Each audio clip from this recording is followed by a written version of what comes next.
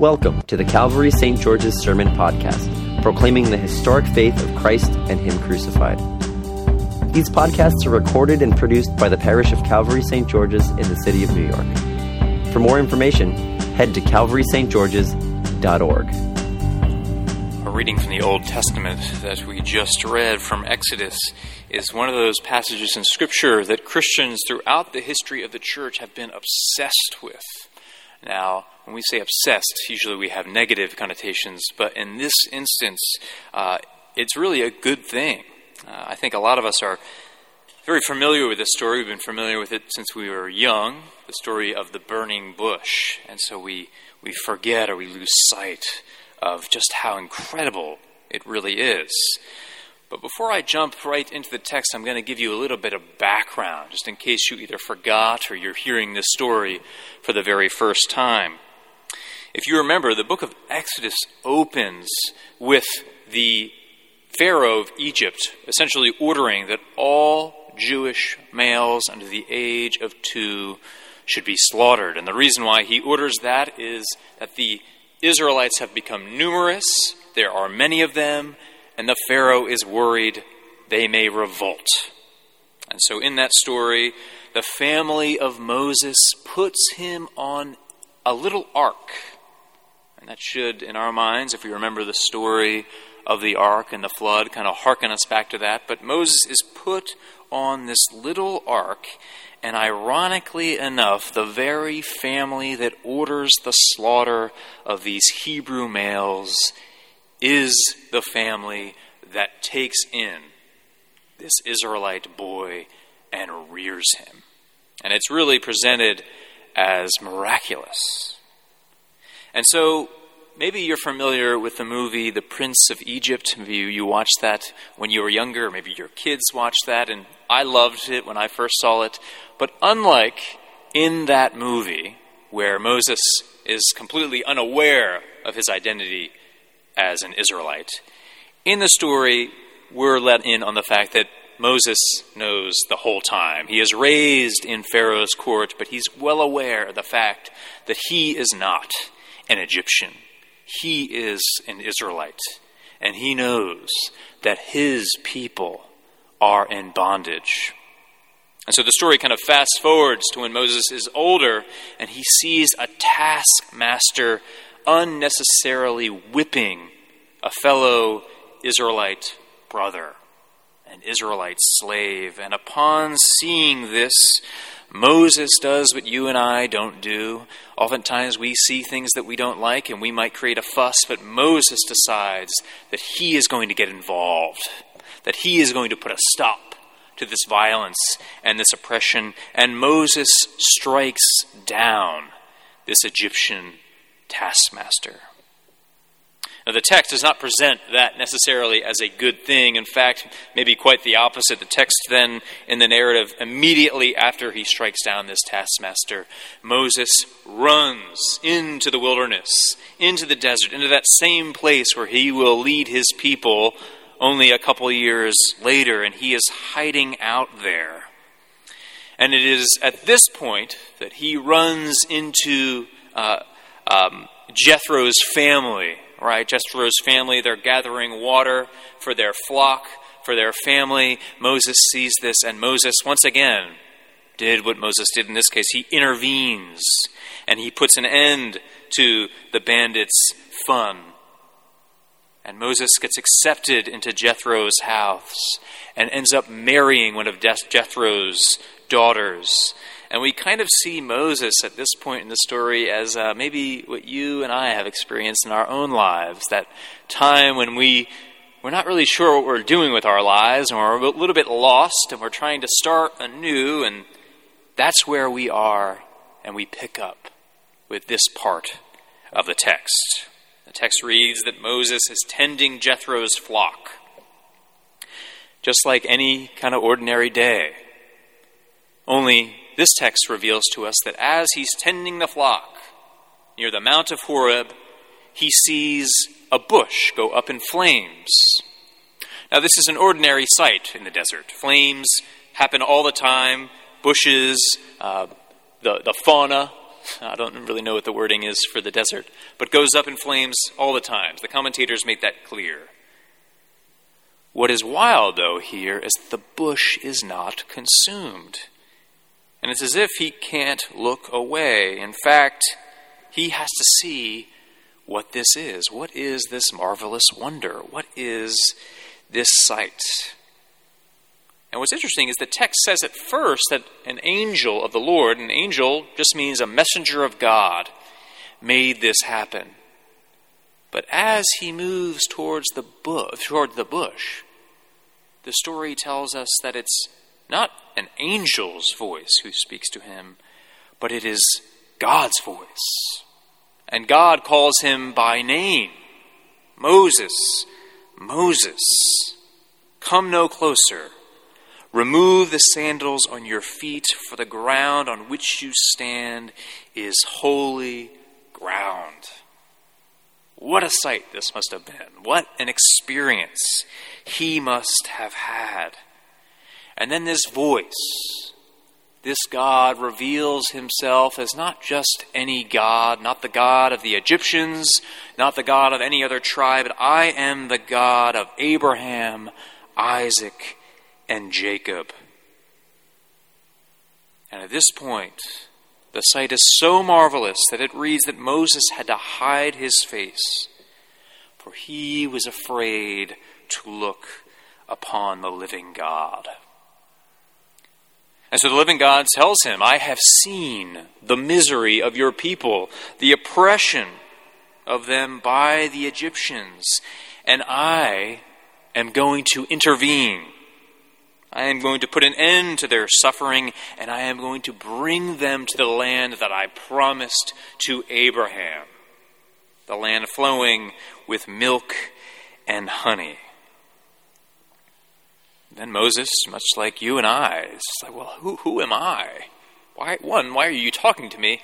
And what do you want from me? I'm trying to figure out my life. What is all this? You want me to go to Egypt, to the place that I just fled because I killed someone, and tell the court that I was raised in to let these people go. And interestingly enough, we hear about slave revolts and revolutions throughout history, but we always tend to see that it is after the climax or the apex of that empire's rule. They're kind of on the decline, and so these revolutions can be successful.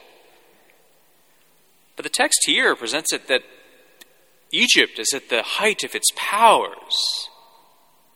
The people of Israel have no way to get out of this mess on their own strength. They need a way to be made out of no way. They need an intervention from outside of themselves to make this possible, to make this happen. And that is what God has told Moses that he is going to do. But Moses, rightly so, right after saying, well, who am I? Well, what do I tell my people? Who do I tell them who you are? Why would they want to revolt when they know that Egypt can smash them? God says, tell them my name. And my name is this: I am who I am. Or as other translations say, I will be who I will be. Which to you and me doesn't sound like much of a name. And on some level, it's not. It is a name. It is that name above every name that St. Paul talks about. It's the tetragrammaton that Jews do not say out loud. They say Adonai instead of what we sometimes vocalize as Yahweh, but we have no idea how it's vocalized. But this is God's name. This is the God of Abraham, Isaac, and Jacob. And much like the characters throughout the Old and New Testaments, the name has a meaning. I will be who I will be, which essentially means that you have no grasp upon me. You cannot manipulate me. You've heard me say this in the past. So often, even for us Christians, we treat God as that cosmic vending machine in the sky. We put in our quarters, and out we get is, based on your preference, either a Pepsi or a Coke. That is not how the God of Abraham, Isaac, and Jacob, the God and Father of our Lord Jesus Christ, works. Our God is free. We can do no charm, no chant that will get God to just do what we want God to do. God is free. And we see this in the passage from Luke. We see this illustrated. Jesus is asking his people, you remember that time when Pontius Pilate mingled the blood of the Galileans with their sacrifices, which to Jews is a sacrilege, desecration. Do you remember that time when the tower at Siloam fell on those 18 people? Do you think that they were worse sinners than you are? And he clearly says no.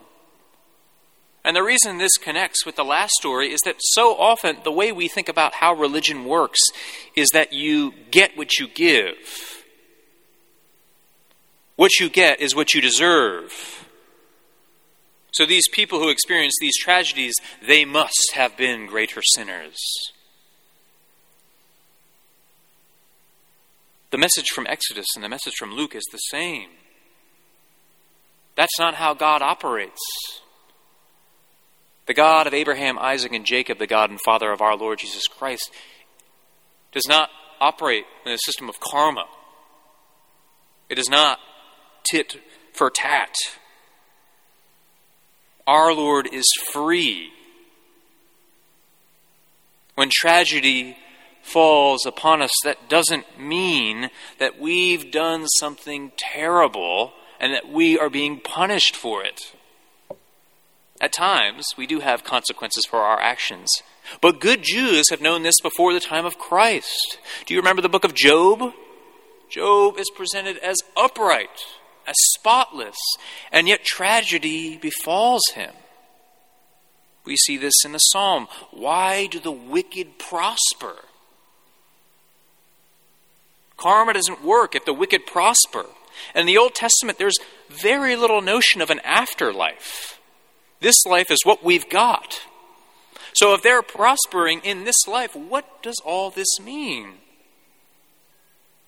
This might seem like pretty bad news for you and me, right? I am so often good because I want to receive a blessing from it. I'm not naturally altruistic. I want the system of karma to work for me. But the reason why this is good news is because of the cross, because of the gospel of our Lord Jesus Christ. Because as St. Paul makes clear, those people who we see who are less righteous than us are in fact no different from us. I'm not trying to say that certain things aren't far worse than others, that oppression isn't far worse than other sins. But Paul makes clear that none of us are righteous. No, not one. So if that system of karma is how life works, then we're all in trouble. But God, in God's freedom, I am who I am, I will be who I will be, has once again made a way out of no way. He has made the unrighteous righteous. He has died for the ungodly, namely you and me. And this is all because God is free. God is not bound by karma. God will have God's way. Now, I am frustrated by God's ways regularly. I don't know about you, but week in and this past week, I was complaining to God about how things should have been this way and not that way, and I know better. And I don't even say that to be cute or whatever, but Lord, don't you see this would have been a better way for you, for your people? I am who I am. I will be who I will be. And this God, the God of Abraham, Isaac, and Jacob, the God and Father of our Lord Jesus Christ, who has made a way out of no way and is making a way out of no way, calls us to trust him. And sometimes that's the hardest thing possible. Because, friends, so often karma is so much safer. Karma seems to make so much more sense. But our God has said that grace triumphs over karma. That his ways triumph over the tit for tat. That he is for us. And that despite everything, we can trust him. For he has made you and I his friends. In the name of the Father, and the Son, and the Holy Spirit. Amen. Thank you for listening to our sermon podcast, produced and recorded at the parish of Calvary St. George's in the city of New York. If you feel led to support the continuing ministry of the parish, you can make an online donation at calvarystgeorges.org/giving. Thank you.